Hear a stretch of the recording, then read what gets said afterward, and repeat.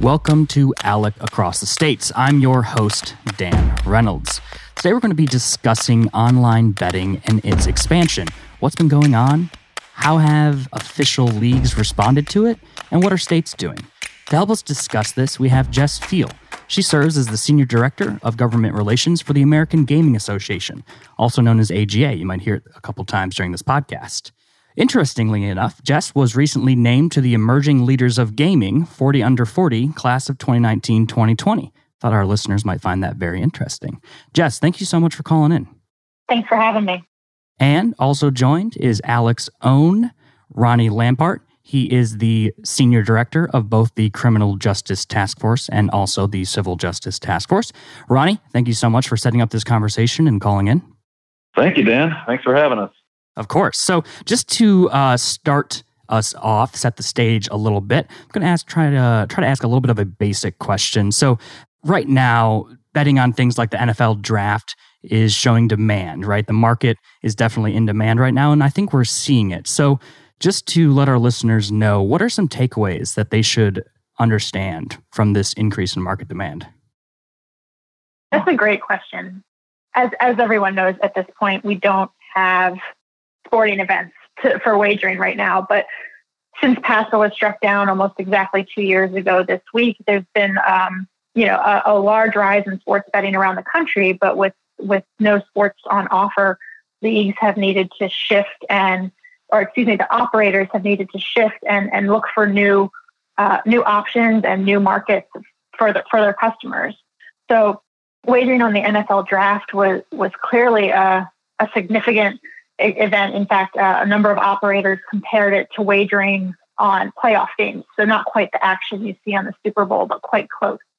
Beyond that, sportsbooks have been offering things like table tennis, different soccer leagues in Europe that are still operating, and esports. And these are events that regulators can evaluate for gaming and wagering integrity and feel confident that when they're offered that it's fair to consumers and a wager that consumers can feel confident about. So sports betting really is a huge form of entertainment for sports fans, and it's a way for fans to engage with the events they love. And you see this as in a normal time when sportsbooks are busy on the weekends or during playoffs or during special tournaments with people enjoying the games but also wagering. So consumers still want a way to engage with sports and have that outlet for entertainment right now. So I think it's not surprising that the draft was one of the first big marquee sporting events, so to speak, that we've had in the last few weeks. So we're going to keep seeing that. Consumers love having ways to engage with their activities, and we'll see new innovations to continue that as we wait for traditional sports to come back. Jess, yeah, all great points. And I'll just add that in addition to operators saying this is better, this turnout for betting was better than a typical Monday night or Thursday night football game. It was more like, as you said, a playoff game.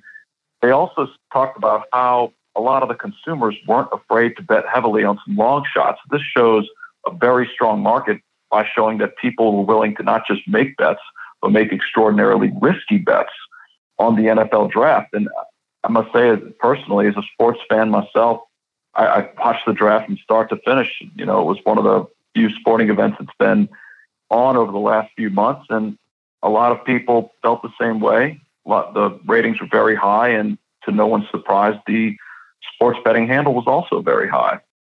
And another point, if we don't know if sports are going to come back with fans in stadiums right away. So this continues to give fans that connection to their events when they can't be there live. Absolutely. So, Jessica, curious, you talk about sports betting and its expansion and how there are going to be opportunities to bet on sports going forward, even as fans are not in the stands. Recently, we saw Colorado and Virginia enact sports betting, and Colorado actually rolled it out. Maryland is voting on it in November, and Louisiana is currently considering it in its legislature. And I'm just curious, will more states look into legalizing sports betting to recoup the revenue lost as a result of COVID-19? Because we've seen several states legalize it over the last few years, but do you think this will accelerate that process? Right. That's a great question. And I think we absolutely can expect states to look at sports betting as part of their rebuilding process as they look to fund COVID relief efforts, fill budget gaps or things like that. Gaming has always been a huge tax revenue driver for states and will continue to be that once it's up and running again. And sports betting should be part of that. And we've seen in the states that have legalized sports betting already, a lot of that discussion came around creating a new form of tax revenue, in addition to creating a new gaming vertical for customers that they enjoy. So we can expect that. Gaming is a driver, and it's going to continue to be a driver in these communities, both direct employment of gaming staff, indirect employment of vendors, tax revenue, partners for their communities in the states. So states will absolutely consider this. A number of states have been considering sports betting over the past few years, couldn't get past a couple last-minute hurdles in some instances. I'm thinking of places like Ohio, Kentucky, and Missouri. And I think they're going to go back to that again as they look for ways to shore up revenue in their states and see what resources exist. But, we want to be mindful of what legal sports betting can and cannot do. Sports betting, when compared to other gaming verticals, such as table games or slots, is a much lower margin business. So we have to be mindful that while it's going to be part of the consumer experience and part of improving revenue for states, it's not necessarily, that has to be balanced with a reasonable tax rate and other things that are necessary to ensure that sports betting is productive and successful. I'm glad you brought up a reasonable tax rate because several states are considering ways to make up for lost revenue. And one temptation certainly is to pass sports betting, but accompany that and stack on top of it a very high tax rate on the handle. And it's my understanding that these tax rates are extraordinarily problematic for a number of reasons. One of them is that if the licensed operators, are offering less competitive rates than the black market, people are still going to be driven to the black market and still going to bet illegally as they would in states that have not yet legalized sports betting. And I'm curious to hear your thoughts on that. Absolutely. It's a really important question for any states that are considering legalizing sports betting is how do you balance this, the tax rate to bring in enough tax revenue to the state to make it valuable and important, but also to make it successful for the operators as well so that they can offer this product. Unlike slots or table games, which have a pretty steady and reliable level of revenue coming into the operators after winnings are paid out and after all the other overhead is paid, sports betting is incredibly volatile. Underdogs win sometimes and the books have a really bad day. But even beyond that, operating sports books is a highly resource-intensive part of the business for gaming companies. So, generally speaking, for every $100 wagered, only about $5 of that goes back to the book at any point. There's about a 5% revenue to sports books and their entire handle. So when you see numbers like, $100 billion in handle, that's the amount wagered. 95% of that goes back to the players, and the sports books don't keep that. They're only working with 5% of it. And from that, they also have to pay taxes. They have to pay their employees. They have to pay their licensing fees. They have to pay for other overhead. Marketing is a huge expense, and that's how they get the customers in the door in the first place. And, you mentioned it. This is not an expense that offshore and illegal and black market sports books have. Those books operate outside the law. They do not have costs of licensing, costs of taxes. They don't even pay things like, employment taxes or things like that. So in order to be competitive and pull consumers out of and off of these unregulated sports gaming sites where there's no consumer protection, there's no responsible gaming protection, we need to be as level a playing field as possible. We understand that there is going to be taxes and we want to be a community partner in that way. But at the same time, a really burdensome tax rate really limits our abilities to be successful. Well, that certainly all makes sense. I do want to shift gears a little bit. We mentioned Virginia earlier in that they recently enacted sports betting, and it's one of the 3 states that does require the use of official league data. And the other 2 states are Tennessee and Illinois. So what is official league data and how does it operate? That's a great question, and one that has been key to the debate in a number of states. I'll add that in addition to Virginia, Tennessee, and Illinois, we also see it in Michigan as well, which is looking to launch later this year. They just legalized sports betting late last year. An official league data mandate, or official league data, is, as we refer to it, is a statutory requirement that sports betting operators in the state use data provided by the sports leagues to settle bets. That official league data can be accessed. I'm sorry to interject. You said to settle bets. Does that include all bets, or does that include just tier 2 bets, or is it also tier 1 bets? Great. It's a great distinction. What we've seen in the 4 states that have required it, it's for what's called tier 2 wagers. So those are in-play wagers, bets that are made after the start of the sporting event. And then those states that from there tweak it a little bit. Some require it for wagers that don't depend on the outcome of the event, but some actually do encompass the outcome of the event for wagers placed after play began. And just so our listeners are tracking, because this is how I'm hearing it, so please jump in if I'm understanding it incorrectly. But a tier 1 bet would be one that is placed before the start of the game and is maybe directly tied toward the outcome of it. Is that correct? Yep. Or how would you differentiate a tier 1 to tier 2? Yeah, you got it. The tier 1 bet is your traditional sports bet. So it's when, so I'm originally from Philadelphia. I'm an Eagles fan. So it's when I decide that, this year's the year they're gonna do it again and win the Super Bowl. If I were to place a wager today for the Eagles to win the Super Bowl at the end of the season, or even to win their home opener, that would be considered tier 1 bet. Got it. And that's a bet that's more readily obvious and readily apparent than a tier 2 bet, as Jessica was describing earlier.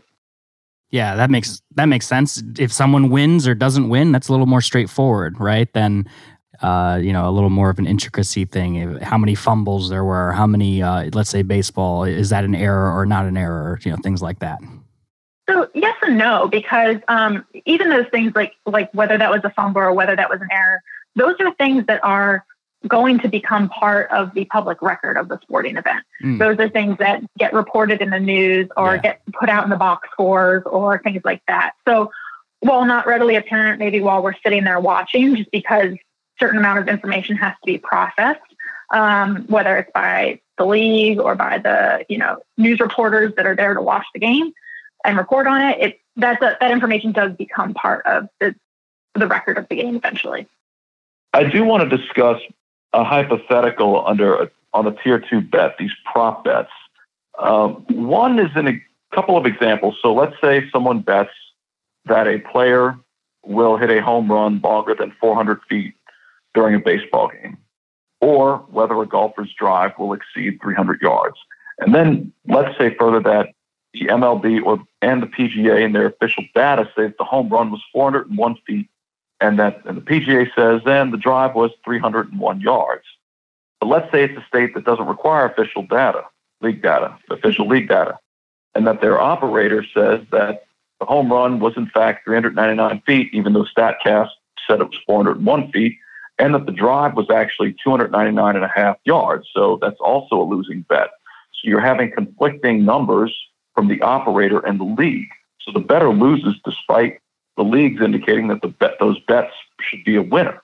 This seems to be a risk that could harm the consumer. I'm just interested in hearing the response to that. It's a great question, and I think that it drills down to the intricacies of these wagers and how sportsbooks are innovating with new products and wagering markets to keep players engaged. But fundamentally, at the end of the day, if a consumer is not in agreement with how a bet is settled, so how the sportsbook grades that wager, whether it's a win or a loss, their recourse is with their gaming regulator.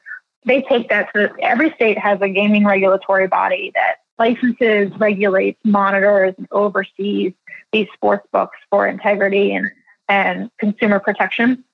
And they're going to take that to the gaming regulator to oversee the question or the issue. The sports leagues don't answer for that. They don't have a say in how these wagers are graded. Ultimately, at the end of the day, it's the source. The only thing they're providing is data. And if the leagues are providing data, that's valuable and useful, and something that we do believe that operators should have the ability to enter into commercial agreements with them about if they want to use official league data on these things. But other sources of data are valuable, are something that they can use and that regulators have to sign off on as well. Regulators require that sportsbooks get their data from reputable sources, whether it's the league or another outlet or another form of acquiring that data. So really they're requiring official league data is not the way to protect the consumer. The way to protect the consumer is to have good regulations in place from your gaming agency that requires sportsbooks to be responsive and to be, to work with their consumers to provide a quality product that they can feel confident about, not something that, simply getting a sign off says it's good enough. Well, there can certainly be more back and forth on this topic, but in the interest of time, I do want to move along to discuss unregulated gaming devices. I think this is a perfect segue because you talked about regulators and how to hold operators accountable. And we hear stories about these unregulated gaming devices, and you particularly hear about these machines in Virginia, Pennsylvania, and Ohio. And because these are unregulated, they really don't operate with any sort of consumer protections in place. So I'm curious, where else do they exist, and how is AGA addressing this issue? Yeah, thanks. It's an important issue. Just to back up a bit, gaming, and I've referenced gaming regulators along the way and licensing and things like that. Gaming is a highly regulated industry. When casinos open up or when they employ people, every employee from the president of the company down to the person who is, working the floor and is the blackjack dealer or slots attendant is licensed and investigated and has to stay in good standing with the gaming board. And on part of that, in addition to that, not only are our people, really responsible and part of this oversight process, but so are our products. Gaming machines in our properties undergo rigorous testing by certified test labs or state labs that specialize in understanding how to ensure the games run appropriately and run fairly for consumers. And then they are consistently retested and monitored to ensure that they are continued to be safe and fun for customers, really.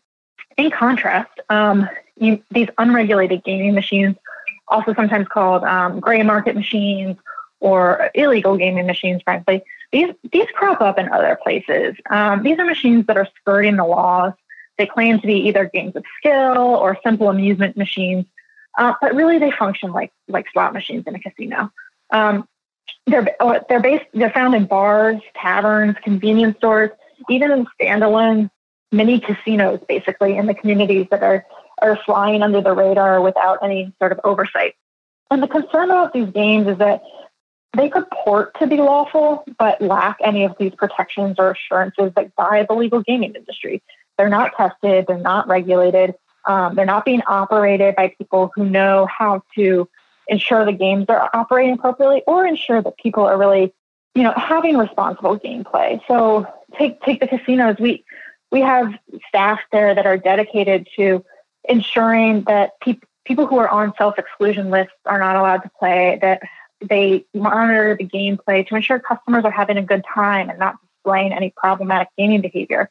But these machines just exist and out in frequently trafficked areas like these convenience stores and other ones, truck stops and rest stops, where there's no one there to ensure that it's safe.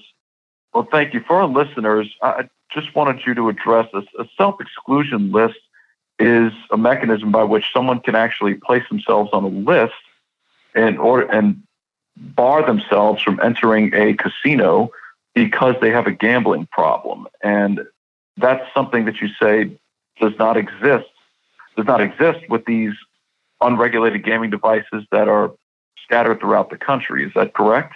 Right. Those self-exclusion lists are generally administered by your state, by the state, and that's something that allows a person to recognize that they've got a problem, and exactly that they aren't allowed to enter or participate in gaming in any gaming properties, but those don't cover these sorts of unregulated machines.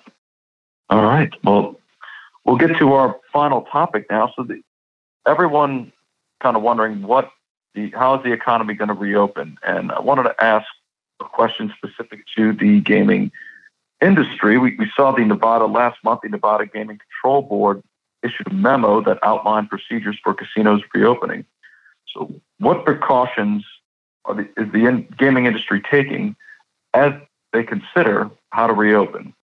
Great. It's the question for everybody these days, right? How can we start getting things opened up again in a way that is safe, but also is enjoyable for consumers? So you mentioned Nevada. They released their memo with guidance on this. And they've really been working diligently, as have all the regulators across the country, to keep licensees, the gaming properties updated on the plans and requirements. And those plans were approved in Nevada last week. And I know there's similar plans underway in most other states. And those plans are coming about with collaboration between the gaming regulators and their licensed gaming properties, but also with health and regulatory authorities as well. In the big properties that have other amenities besides gaming, such as pools, spas, hotels, restaurants, they already work with their health and safety agencies to oversee those anyway. So that's going to continue to be part of the dialogue and discussion. We've seen a number of properties and operators who've released their own plans publicly, such as the Wynn, the Venetian, and MGM just released theirs this week. These complement the plans from the board and goes into the details that will be specifically implemented in their properties. And it's great because we really want to demonstrate to the community and to our customers that how seriously we're taking this situation. So we'll continue to work with our regulators, gaming, health, and otherwise, to learn more, understand what this process is going to look like for everyone. AGA is tracking the reopenings on our website.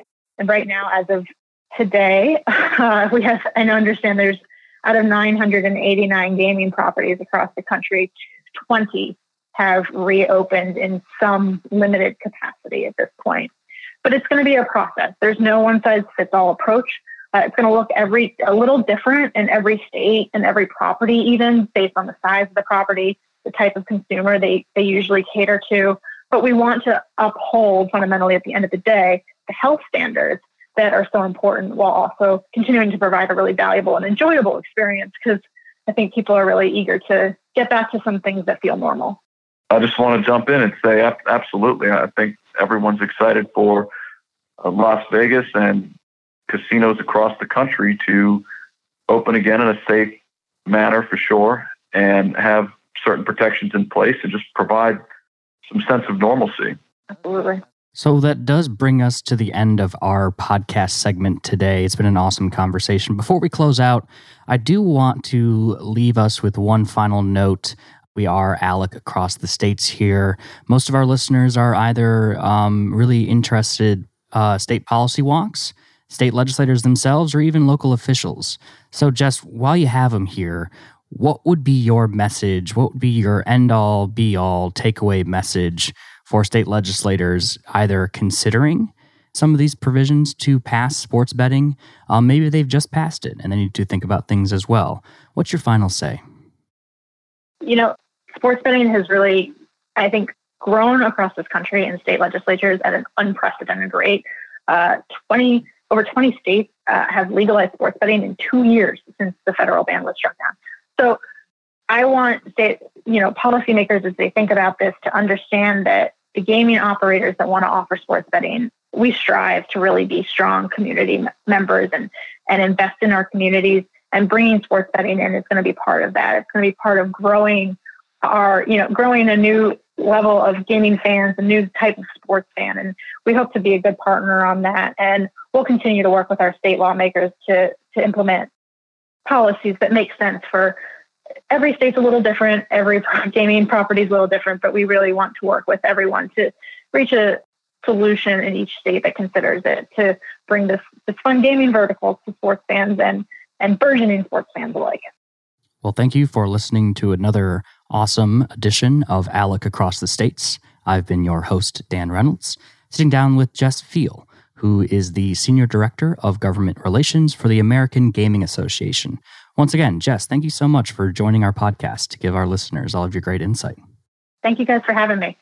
And once again, joining the ALEC podcast, we have Ronald Lampard, the ALEC Senior Director of both the Criminal Justice and Civil Justice Task Forces. Ronald, thank you so much for organizing this conversation and calling in. Well, thank you, Dan, and thank you, Jess, for joining. And if you're interested in having your idea featured on ALEC Across the States, do not hesitate to email us at acrossthestates@alec.org. Thank you. Thank you for listening to Across the States, the leading state-focused policy podcast presented by the American Legislative Exchange Council, the premier free market organization of and for legislators. To learn more about our work or to make a tax-deductible donation, visit alec.org. Tell us what you think on Facebook and Twitter at ALEC States. The views and opinions expressed on Across the States are those of the speakers and do not necessarily reflect the official policy or position of the American Legislative Exchange Council.